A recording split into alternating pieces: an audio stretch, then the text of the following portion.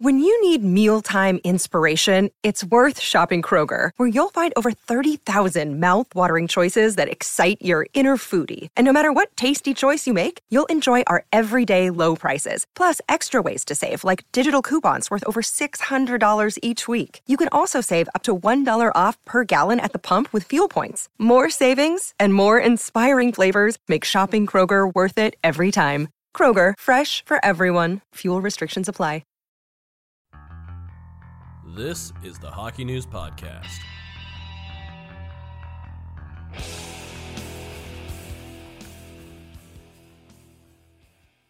Welcome to the Hockey News Podcast, presented by BetMGM and NorthlandHockey.com. I am Mike Stevens. This is Ryan Kennedy. Ryan, how you doing?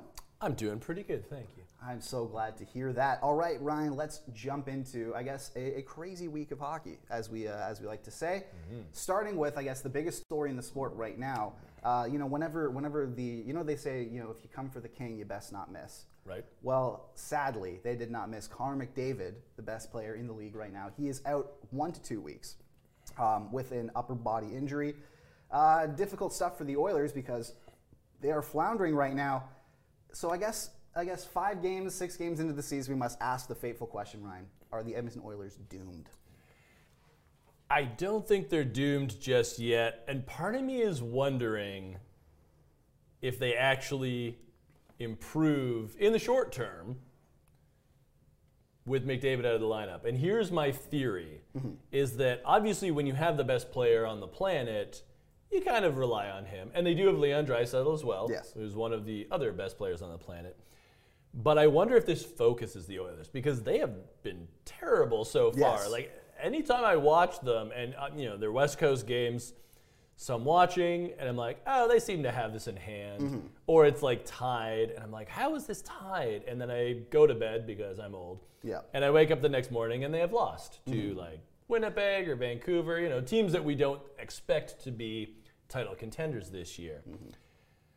Perhaps this will be something that brings the team together where they say, okay, we don't have McDavid. We got to play a lot tighter. We need a lot better structure here. Everybody needs to be dialed in. Our goaltenders need to be on point.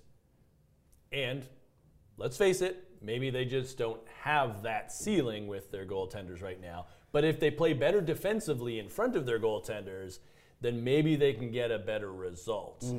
Now, having said that, there's obviously a ton of risk here because you play a Minnesota team that needs wins. You play a very good New York Rangers team. You play a Calgary team that hates you to the bottom of their core because it's the Battle of Alberta, and that's why we love it so much.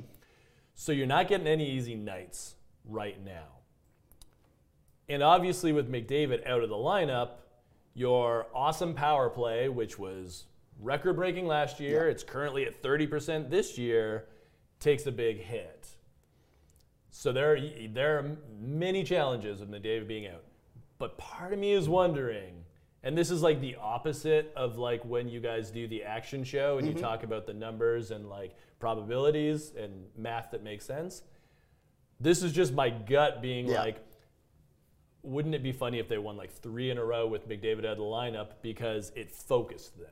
Yeah, well, just to correct you, it's Rachel that does the numbers. I just sit there, and I guess for vibes. But you're on the show. I am on the show. Yes. No, you're right. And look, it's very tempting for me to look at this and go like, all right, well, the Oilers are doomed. They've played horribly with the best player in the league in their lineup, and you take him out for 1 or 2 weeks. Suddenly, you get into early to mid-November, and we have that sort of we have that American Thanksgiving principle that Elliot Friedman likes to talk about, where teams that are out of the playoff picture by American Thanksgiving, which is like around November 25th, that sort of year, it's very like the percentage of them actually making the playoffs by the year end is very difficult. But there is there is definitely a lot of credence to your sort of argument here, just because you're right.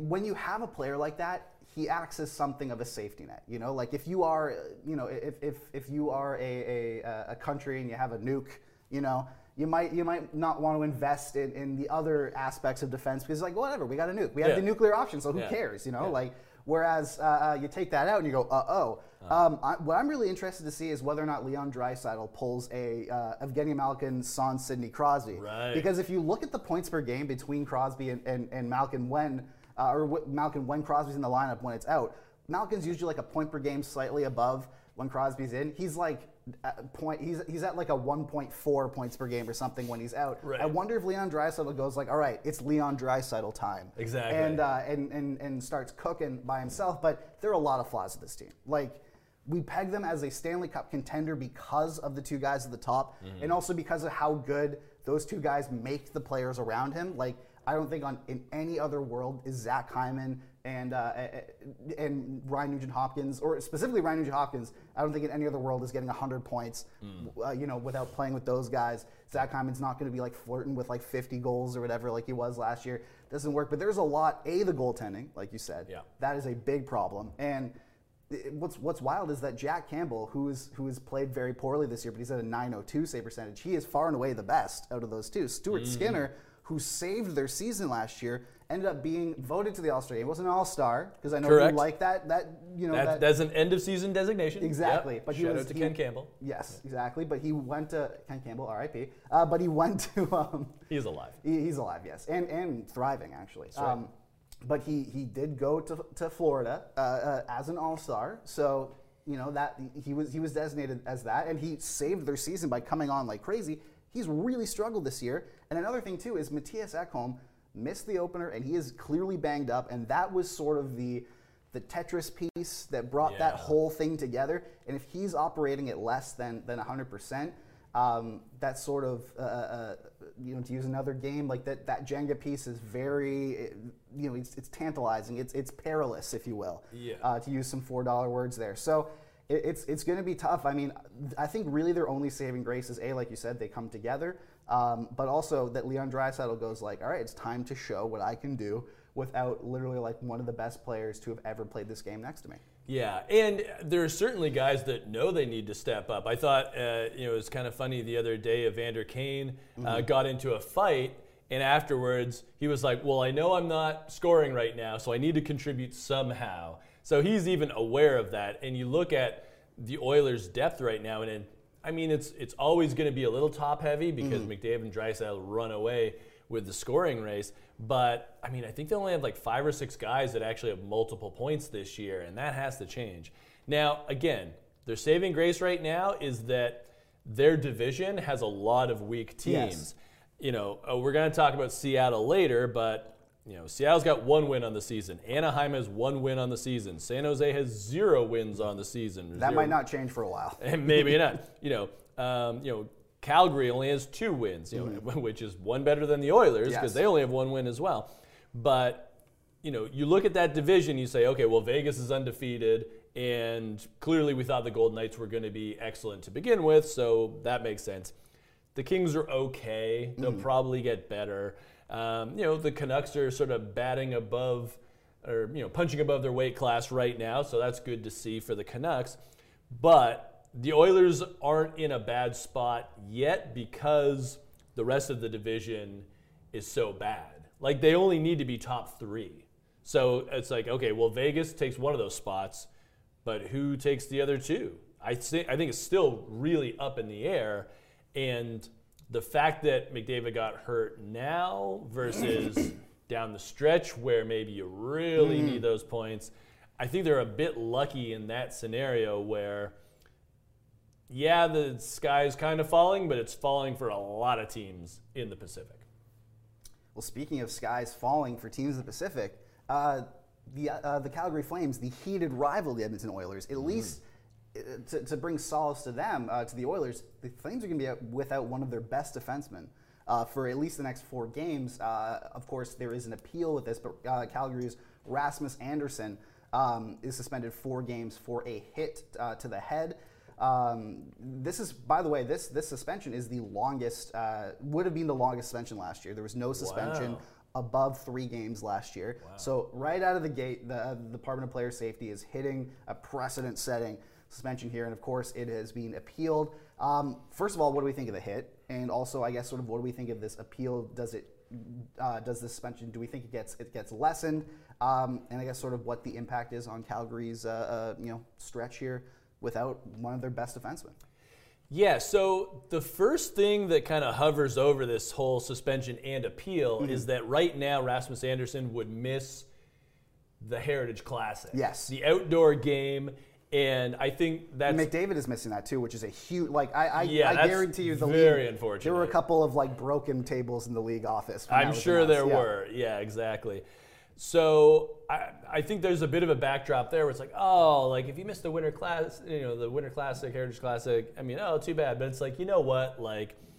As a parent, when you're disciplining a child, you can't sort of pick and choose the scenario based on, it's if they do something bad, if they miss the class pizza party. Exactly. Yeah, it's you can't go on the field don't do it trip again. or whatever it happens to be.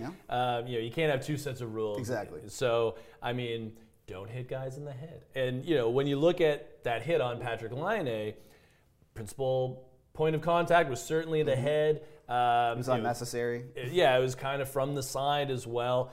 So I think it was a pretty apt suspension, and it's unfortunate because you're right. Rasmus Andersson has been fantastic for Calgary. He's really evolved into an excellent player.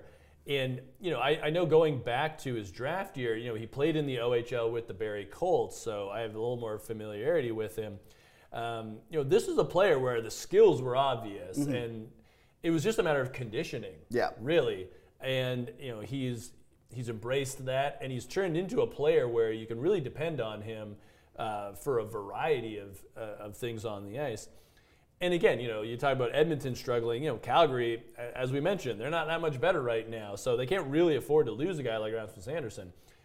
But I will say that 4 games seems pretty apt, and we'll see if the appeal gets lessened at all.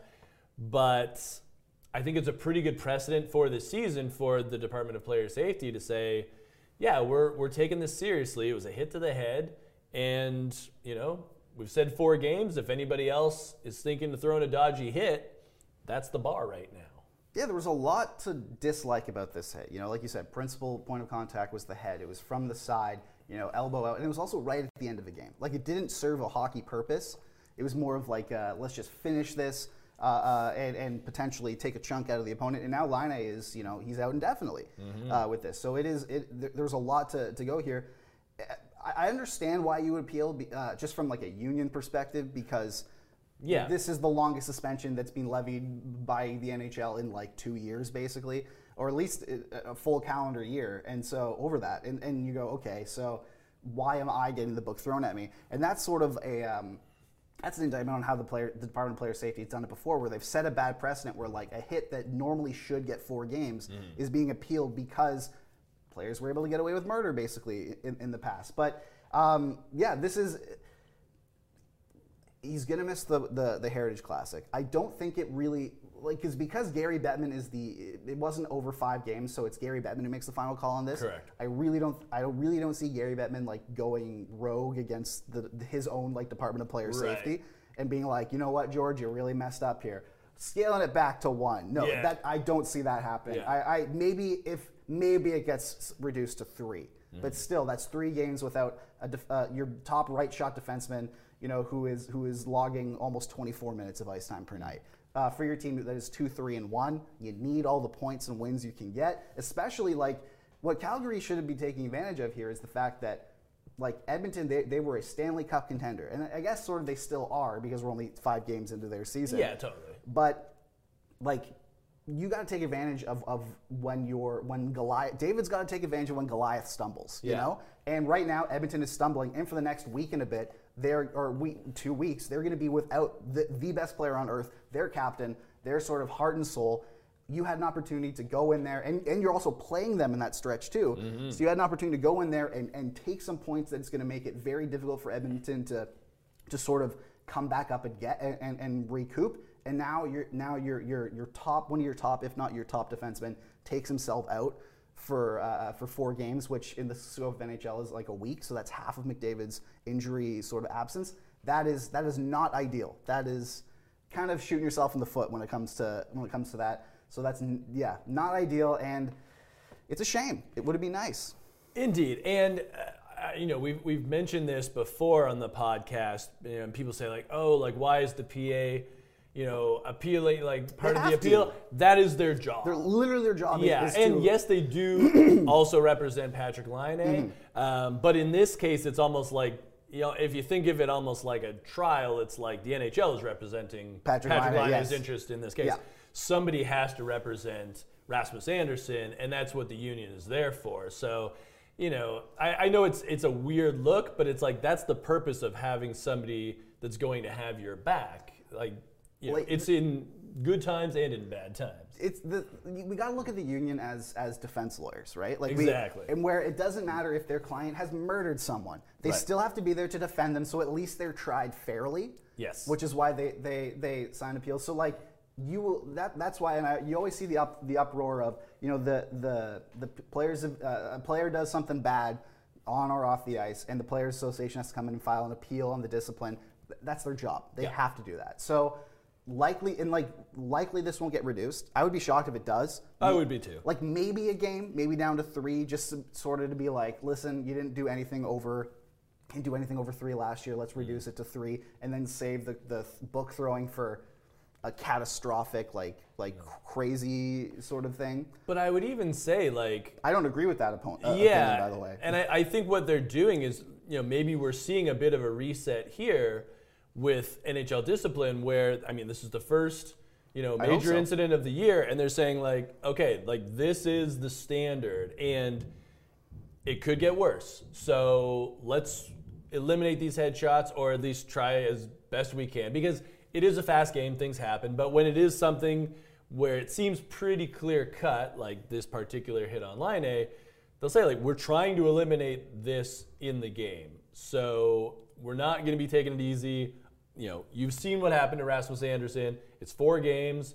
Maybe the next one's 5. Maybe it's 6. Don't put yourself in a position where we have to make that call, because what they've shown early on is they will make that call. Speaking of putting yourself in good positions, teams starting hot to start the year. And we got 2 original 6 teams, both expected to take a step back, another expected to kind of stay in neutral. Those being the Boston Bruins, the Detroit Red Wings. They're red hot. Yes. To start the season, nothing can get the Boston Bruins down. They lose Patrice Bergeron and David Krejci, and Matthew Poitras comes in and becomes an offensive juggernaut. And meanwhile, over in Detroit, obviously Alex DeBrincat is proving to be the Alex DeBrincat of old, the sniper who, to be fair, is shooting 42.1%. So maybe not the most sustainable, but still. They count every goal. They don't ask how. That's right. But I guess when it comes to showing how good Detroit has been, Justin Hall is the NHL's plus-minus leader through the start of the season. Remarkable stuff. Which start here is A, more intriguing, I'd say, and I guess to follow that up, B, most realistic? Yeah, it's very interesting because both teams are on 5-game win streaks right now. Boston's still undefeated. I will say Boston has played some terrible teams. Yes. It's been a soft schedule, but you have to take care of business, and that's what they've done. The Bruins have only given up 7 goals in their first 5 games, which is awesome. That's crazy. And you talk about the losses down the middle and the fact that a rookie in Matthew Poitras has stepped up. But this was a team that we knew they had very strong goaltending in Linus Ullmark and Jeremy Swayman. That was going to be a strength for them because they could go back and forth with the two of them. But their defense score and their overall defensive play has also been excellent for years now. And you have a blue line core led by Charlie McAvoy, who I feel is still kind of underrated. He's still underrated. Charlie McAvoy should be in the Cale Makar two-way conversation of a guy who can just... very interesting. And 2 quick side notes. When I was talking to Brock Faber this summer in Minnesota, he was saying when he played at the NTDP, he watched as much Charlie McAvoy video as he could because he saw a player that was similar in frame and stature that did so many good things on the ice. So he always watched Charlie McAvoy and wanted to play like him. Also, I remember years ago I was talking to somebody who had an analytics firm that they were looking into draft classes and how high a player should be picked. And at the time, I was like, oh, okay, so who was somebody that kind of slipped through the cracks that if you went by the numbers would have gone higher? And they said, well, Charlie McAvoy should have gone top 5. Yeah. This is a player that teams should not have passed on early on. Was it a size thing maybe with him? You know what? I don't know, because he's not small by any stretch. He's not tall, but I think it was just a matter of, maybe he's he 6'1", didn't have. So no, yeah, you're right. Yeah, maybe he didn't have a particularly distinct quality that other teams zoned in on. It could also have just been that particular draft class. There was guys that teams liked based on upside, but McAvoy, and obviously Boston was who took him. McAvoy was the guy that if you looked at his body of work, you could see that he had a bright future ahead of him. So there's the digression there. But Charlie McAvoy, obviously, still a huge part of the Bruins. Yeah. Like I say, they've been taking care of business. It'll be interesting to see what happens once they start playing some better teams. But this was the start they needed. Because if you look at last year, there was questions last year as well, because we didn't know last year what Patrice Bergeron was going to do, and they had some injuries to begin the season. If I'm not mistaken, both Marchand and McAvoy were out for a month. Yeah. So I know for me, when I looked at last year's Bruins, I was like, ooh, could be a tough start, and then maybe the mountain's too tough to climb. So I'm not sure. Obviously, they had no problems. They put in the best regular season in NHL history, and they got off to an awesome start. That's what sort of propelled it. Now, once again, we come into the season, we say, oh, no Bergeron, no Krejci. What's this team going to look like? Is Pavel Zacha their number one center? Like, how's that going to look? Once again, they take care of business. And it's that Bruins culture that... Next man up, kind of? It's just, they have that leadership core. Marchand gets the captaincy. And he's always been a part of that leadership core, but you have guys like Brandon Carlo and Charlie McAvoy that have been there for years. Milan Lucic comes back. Yep. He knows what it means to be a Bruin. You got a veteran like James Van Riemsdyk in there, too. Exactly. Yeah. So they know what they need to do on the ice. And they also have all the motivation in the world after losing in the first round last year to Florida in 7 games. So for the Bruins to get off to a great start, I think is so important for them. And I'll get into Detroit in a second, but just your thoughts on the Bruins right now. Well, no, yeah, everything you said is legit. And when it comes to, they've obviously beaten up on some bad teams, like you said. And when it comes to whether or not that will change in the future, their next 2 games are against the Blackhawks and the Ducks. So we could be talking about, a 7-game win streak here, opposed to a 5. Yeah. And then after that is actually, funny enough, the potential, the streak buster game is against Detroit. Right after, so that will be the battle of the 2 clash of the Titans. Exactly, Justin Hall, Charlie McAvoy, who's going to win the Norris, stuff like that. But look, this is a very good team, and you talk about how is Pavel Zacha going to be the number 1 center? He's playing 18.5 minutes tonight. He only has 1.5 games, and they're still undefeated. Yeah. So what happens when Pavel Zacha starts cooking? You know what happens? This is a remarkably well coached team. Yes, I think a lot of it comes down to Jim Montgomery being able to hit the right notes. And again, I always say this, but I watch pretty much all. Just because I can't be in every locker room around the league, so I like to watch all of the behind the scenes content that every team puts out, because now every team is producing their own sort of HBO 24/7s throughout the year. So I watch a lot of the Bruins because the Bruins do a phenomenal job. They got Dennis Leary narrating it and everything. Nice. They go they go pretty hard. And Jim Montgomery is such a beloved figure there. He has that sort of affability, but firmness. Yeah. He's like the cool dad, but not the dad you can walk all over. Yeah. So take notes, Ryan. I will. But no, I think that just the coach has done a phenomenal job being able to usher that sort of that transition of, like we said, losing their heart and soul in Patrice Bergeron and David Krejci. But yes, you're right. There is a lot of it is due to a slump schedule here. They are not playing phenomenal teams. And when it comes to their shooting percentage and their PDO and whatnot, they are getting their shooting percentage is above the league average. It's 10.7. The league average is 10, and their PDO is very, very high. They're getting a 9.53 save percentage across both goalies. PDO is 104.1. That is off the charts when it comes to that. So when we look at an unsustainable start, there's a lot of sort of warning signs here. But banking these points at the start of the season.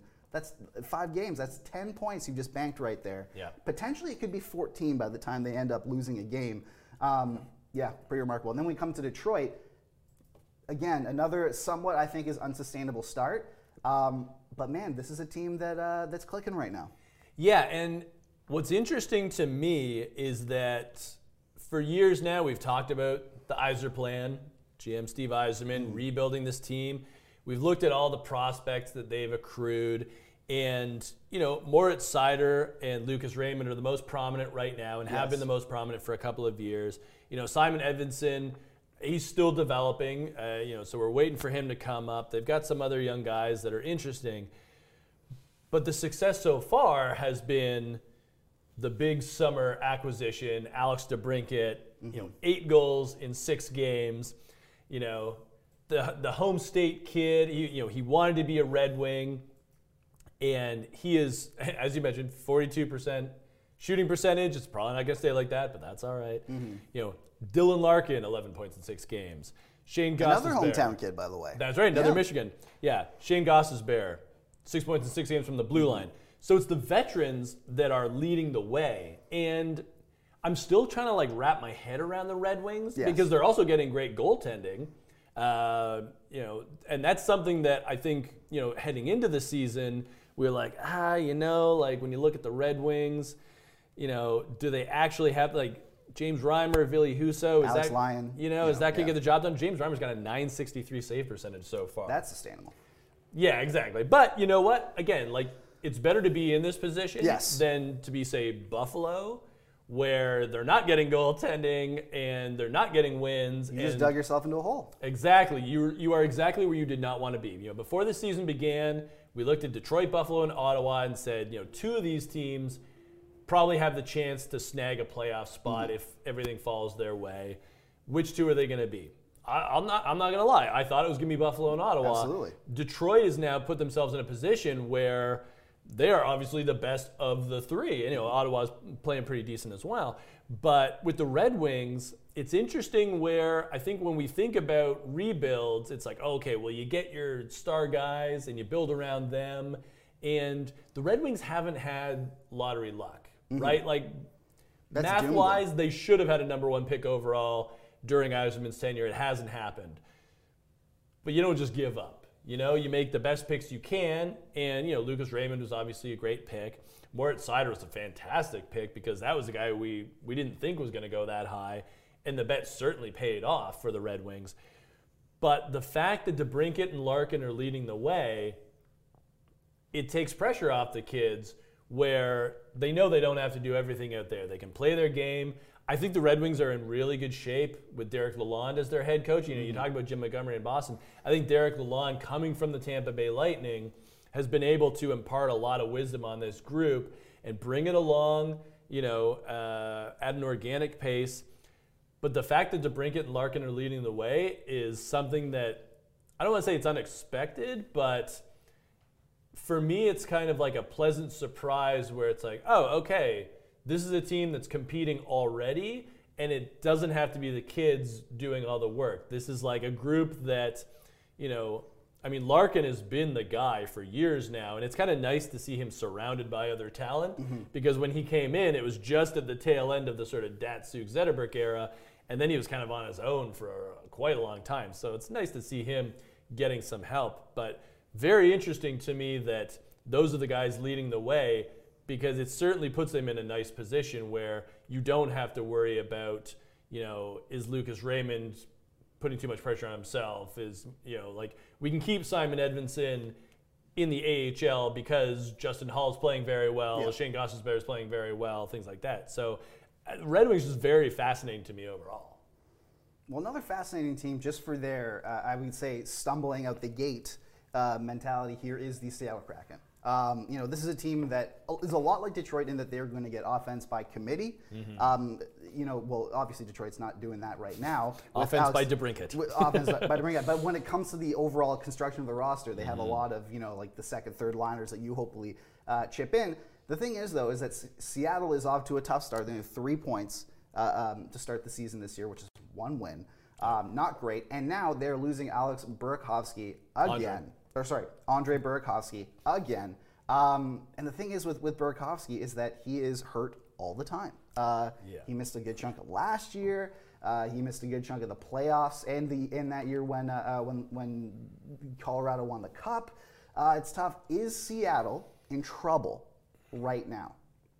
They are in trouble. And I guess, again, I mean, they're in the same division as the Oilers, so it's sort of same deal where it's like, Anaheim and San Jose are going to be bad, so you got a bit of a cushion there. But I look at the Seattle team, and the offense is just not there. Yes. And, you talk about shooting percentages. They're kind of in the other boat. They only have 5 players above league average. So, like Justin Schultz is at 11, Jared McCann's at 11, Jaden Swartz 14, Pierre-Edouard Bellemare 14, Kyler Yamamoto 16. But having said that, none of those guys have more than 2 goals. Yeah. Right? Like Yamamoto's got 1 goal, so he's just not shooting very often. This is the problem where when you're scoring by committee, if you don't have that go-to guy, then when you need somebody to step up, there's not an obvious answer. You know, like in Detroit right now, it's Alex DeBrincat. That's the obvious answer because he's just filling the net. But with Seattle, that's the concern right now, is that you're just not getting any offense. And keep in mind, they hung 7 on Carolina the other night. Yes. So take out those 7 goals. You're looking at a barren wasteland. Yeah, it's like nothing. So that's my big concern with the Kraken, is that, last year, obviously Jared McCann had a huge season.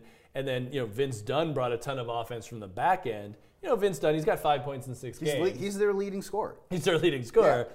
He only has 1 goal. So where is that high end? And it's like Jared McCann, he'll get hotter, you hope. Yeah, well, he scored 40 goals last year. Yeah, Oliver Bjorkstrand, he only has 1 goal, and he's only shooting 8.3%, so you hope that comes up. But I do kind of worry that everything that went right for the Kraken last year is not going right this year. And that's where you get into trouble, where, they don't necessarily have an option in the minors that's like a surefire, no, they don't, goal scorer. Like Shane Wright, I mean, he made his bones as a two-way player. Yeah. It was that two-way excellence where you said, okay, well, that's why this kid's going to be something once he develops. They have Edward Chalet, but they just drafted him. He's in the OHL right now. Yes, he's not. You don't expect him for another year or 2. Yeah, Ty Cartier was obviously a very pleasant surprise, and he was great in the playoffs for them. He is a regular in this lineup, but he only has 1 goal. So where is the offense going to come from, if not from Jared McCann? That's kind of the worry right now. Is this a team that isn't scoring, and, they're not getting enough of anything else to get those wins? So again, it's early. They're in a bad division, and I do like that they took it to the Hurricanes. Carolina hasn't gotten in gear yet. Hey, we're going to talk about them next. No spoilers. No spoilers, but that was a desperation win for the Kraken. 11 goals for, 21 against. That's not going to get the job done. And then you take away those 7. That's exactly. 4 goals. Yeah. In like 4 games, basically. So then they're basically 4 versus 18 goals against. Yeah. So the thing about the Kraken is, like you said, when you get scoring by committee, you need at least 2/3 of that committee to be cooking. Yeah. You need, you cannot, when you rely on, when you have the communism approach to NHL offense, you kind of need the people to be working together all the time. That's not happening. But here's the thing.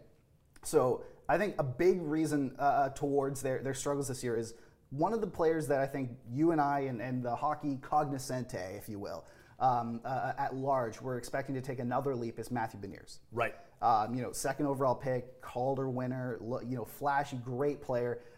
He has 0 goals and 1 assist in 6 games. And I'm looking at that and I go, okay, was he just being unlucky? He only has 9 shots in 6 games. That's not great for a player who's supposed to be eventually transition into your Alex DeBrincat, if you will, your main offensive horse. He's just not producing. And then I look at their team stats, and you brought up shooting percentage, and look, this is an unlucky team right now. They're only shooting as a team 6.1%. The league average is 10. Yeah. That's bad. When you look at their save percentage, it's 8.88 right now, or .888. So their PDO is 95.8. That is really low. In terms of, if there was a if there was a chart for PDO, this would be off the chart when it comes to low. But then I look at it and I go, okay, excuse me. the demons of the Seattle Kraken are coming through my body. But have the Seattle Kraken ever gotten good goaltending? No. Yeah. Martin Jones won 27 games for them last year, and they made the playoffs. And Martin Jones, I believe, had an .886 save percentage. Right. So that's basically on par with what their team save percentage is right now. Philip Grubauer, once again, Philip Grubauer is below 9. I believe he's at an 8.96. You know, Joey Decord is keeping him afloat, but he's only played 2 games. So I look at this and I go, okay, you are, when it comes to luck, you are an unlucky team based on what you should be getting. But when we look at past precedents, like their save percentage really isn't that much lower, and it's very low, but it isn't really that much lower than what it's been in years past. Right. So yes, they're having bad shooting luck, but they aren't getting any stops. And their defense just isn't suppressing. They only have they're averaging 1.83 goals per game. They're giving up 3.33. That's not a winning formula. And when you take away, like you said, those 7 goals that they pumped in on Carolina, that goes down even more. The Kraken have always needed a goaltender. The way that they play when it comes to offense by committee and you know, like the solid defense, they needed a goaltender who can make that stop. They don't have it. And when everyone is just not being able to hit the net or not being able to get the puck past the goaltender, this is what happens to a team. When you have a sort of like a perilous, like their whole roster is like a Rube Goldberg machine, you know? Like they need everything kind of flowing in and of itself. And when one of those sort of like components, whether it's the goaltending, defense, offense, is not working, then the whole machine falls apart. And right now, they basically have the forwards and the goaltending parts of those in shambles. Yeah. So it's gonna be tough. I'm worried about them. I know that the shooting is gonna turn around, but based on precedents, the goaltending hasn't in their entire existence as a franchise, which is obviously 3 years. Right. I'm worried. That's fair. Yeah.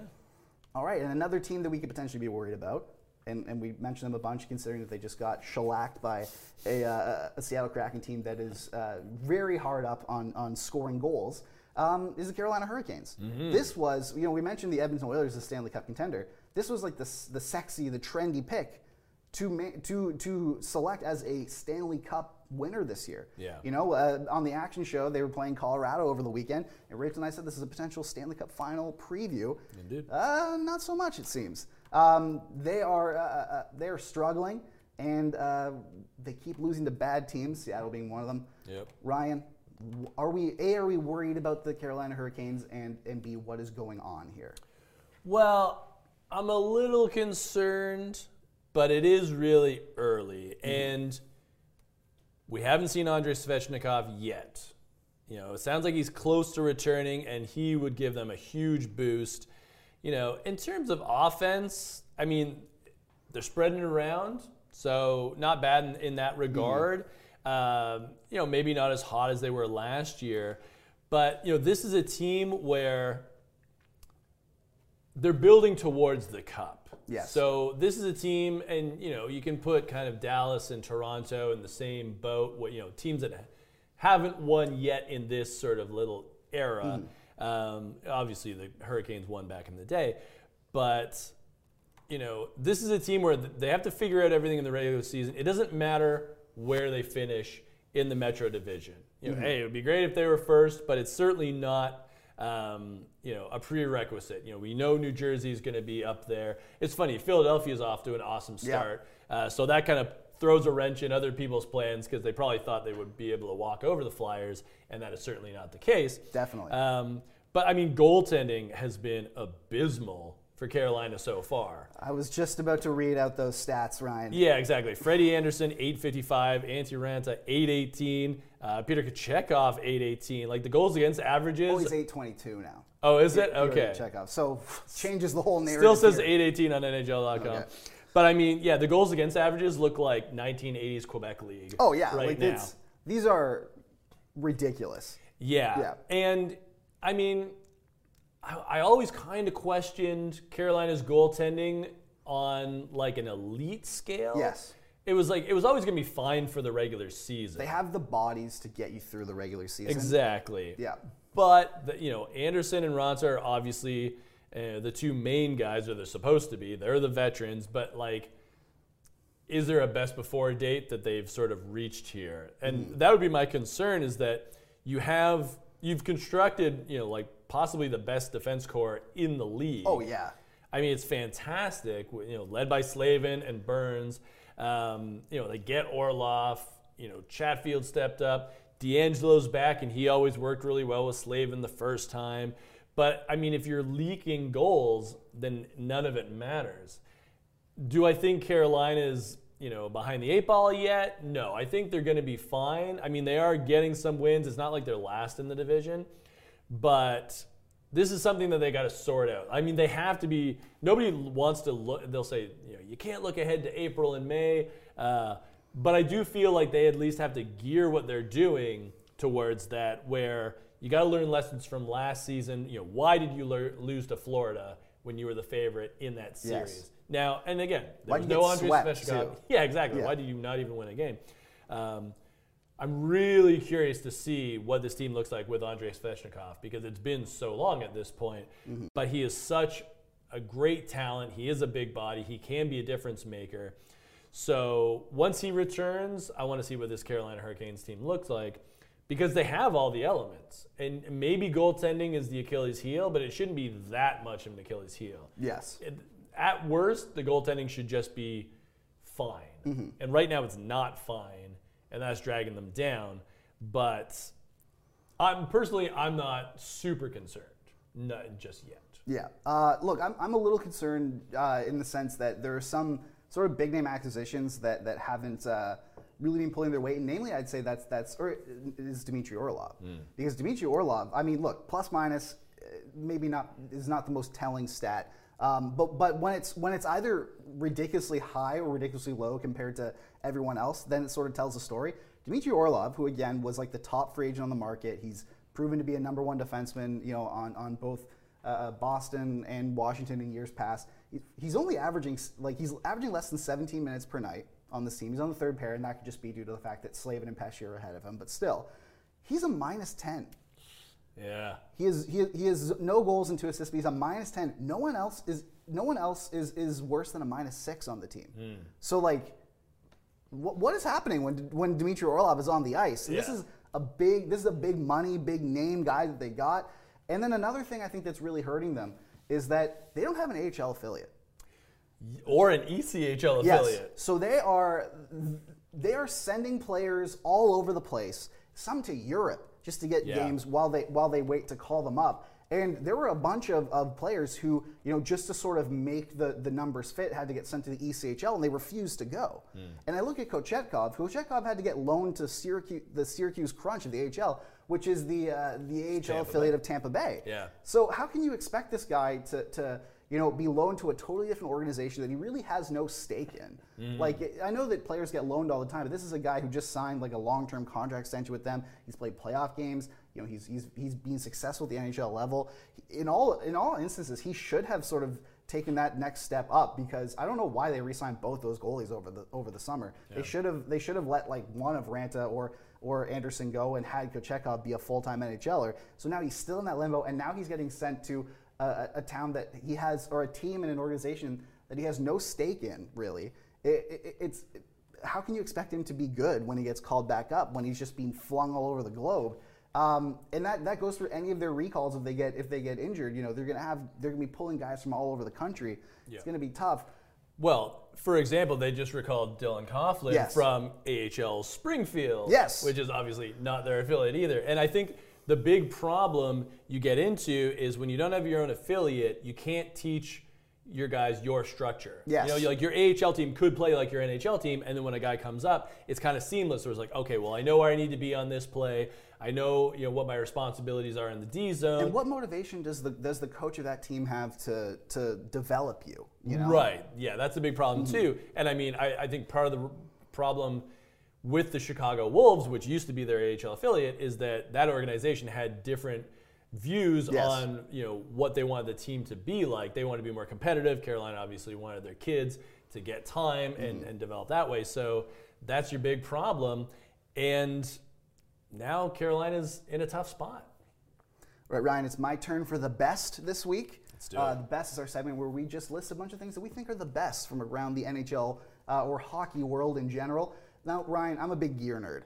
I love me some hockey gear. I love, like the sticks, the helmets, the gloves, whatever. I just love sort of the oddities. I don't know. I guess I just, not being very good growing up, that's sort of the thing that you focus on. And some NHL players really do have some very interesting quirks when it comes to their equipment. And I thought we'd go over a couple. And these are the best NHL equipment oddities. One was that, remember Dan Blackburn, the goaltender? Totally. Yeah, so Dan Blackburn, he burst on the scene, and then he had some injury troubles, and he injured his hand, so he couldn't grip, it was like permanent nerve damage, I believe. Yeah. So he couldn't close his glove and everything. So he thought, I want to keep trying. I'm going to go 2 blockers.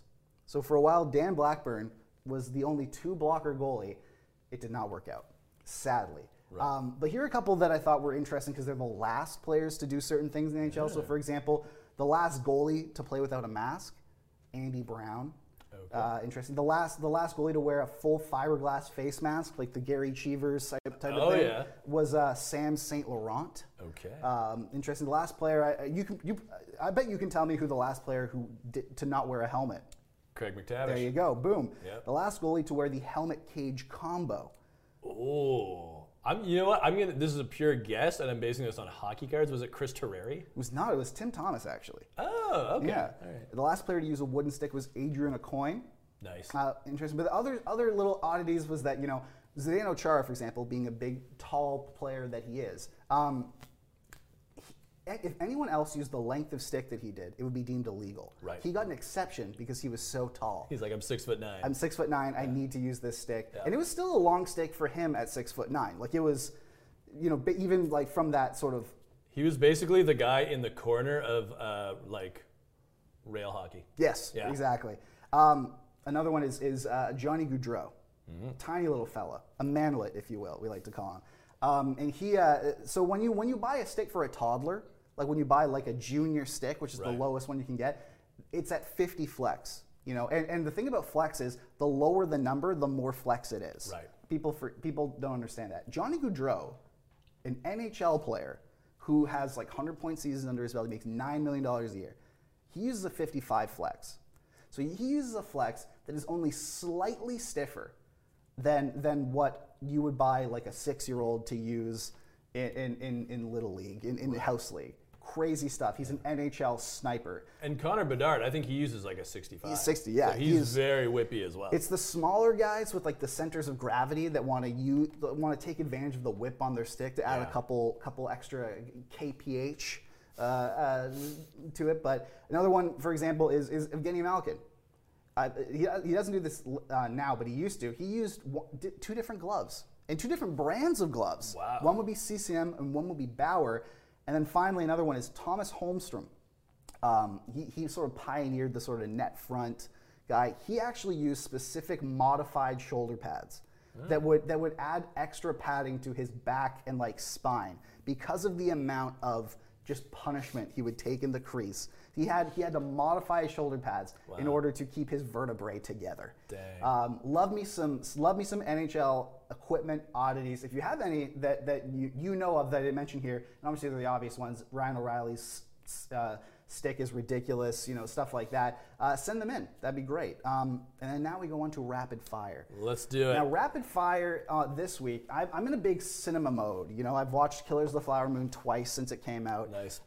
That's 7 hours here. So I want to talk about some cinema here, Ryan. Let's do it. What is your favorite director flourish? So I'm talking about like what is your favorite thing, like a director sort of trademark move. Like for example, like J.J. Abrams, he's known for the lens flares, if you will. Or like even for Scorsese, he's known for like the soundtracks and the hard cuts. What is your favorite director sort of signature move? All right. Maybe this is a bit hokey, but I just enjoy it. And it's like when Guy Ritchie does the slow-mo stop. Yeah.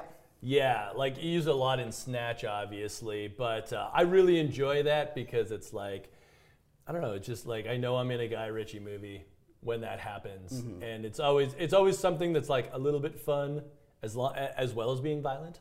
Yes. So I like those. I got 2. I really like the Scorsese tracking shots. Like, he does them in almost every movie. The most notable one is Goodfellas when they're going through the Copacabana and it's everyone. Right. And the other one is I really like the Sam Raimi like Dutch angles. Oh yeah. Like I think that adds so much to, like, for example, he just did the newest Doctor Strange movie, and that differentiated it so much from, because he'll just like do these crazy like crash zooms, but like they're tilted. I love that. That's great. So Ryan, my next one is, let's say you have the ability to step into any actor or actress's body, but start from their beginning. Which Hollywood actor or director, whatever, which of theirs careers would you have personally liked to have? Wow, that's a fascinating one. The first one that comes to mind is Chow Yun-fat. Yes. Because he was in all of the like classic John Woo movies, and I'm just thinking about him sliding down the railing with two guns in Hard Boiled as being like one of the coolest things that's ever happened in cinema. And then he's had like a pretty good like Hollywood career afterwards, where it's like he could kind of like chill out a bit. Yeah. But just being in those like early Chow Yun-fat action movies, that'd be pretty cool. That's a great, that's great. I would like to be Joe Pesci, because I get to be short, I get to be loud, I get to have a great partnership with like a legendary director. I get to like get sort of just be able to play, like, obviously variations, different characters, but sort of be the same sort of archetype. What do you mean the same? What do you mean the same? Like, am I a clown? Like I amuse you? What? And then also I like to be able to just retire for a while, play golf every day, even though I don't golf, and then in my 60s inexplicably return to my best friend who's directing a movie and get nominated for an Oscar again. I think that's great. I would love that's a great career I would love to sort of emulate. And then finally, let's say you have the pick of the litter when it comes to directors you specifically would like to work with. You know, like you're an actor, and I want you to really think hard, because there's a lot that goes into this. There is box office potential. There is sort of like the amount of like difficulty of the role that they would put you in. There's their reputation of being like a nice or mean person. Which you had the anyone who you could pick to be sort of like your director muse, if you will. Right. Who would you choose? Okay, so I'm on like two tracks here. The one is like very somehow the lesser of the, they're more hipster than the other one. Takeshi Miike would be fun because I know it would be just absolute like craziness, like what we would be able to do on the movie, where it's like, yeah, nothing's out of bounds. Like, it'll be crazy. But I actually think I'm going to say Wes Anderson, because I love his style, and it just, and with the casts that he puts together, it always seems to be like really fun, and it's like always some location where they're all like hanging out or whatever, and it feels like, just talking to everybody there, you'd be able to talk about music and all sorts of other things. So I think it would actually probably be like more fun to do Wes Anderson, because you would also know that it would be a hit movie. Yeah. I think I would be, and this is sort of like just for me, interesting pick. I would be James Cameron, just for like the Avatar movies, because you know that you would only work like twice a decade. Right. And most of the time you're in like a skin tight suit, and like you don't have to go outside really to film it. You're just in like a thing, and then you go to a movie that makes $2 billion, and you're good to go, and it's gonna get good reviews, and you really only work twice a decade, like I said, which is great. Nice. All right, so that's rapid fire. Brings us to a close. Obviously, we will be back next week. Enjoy yourself.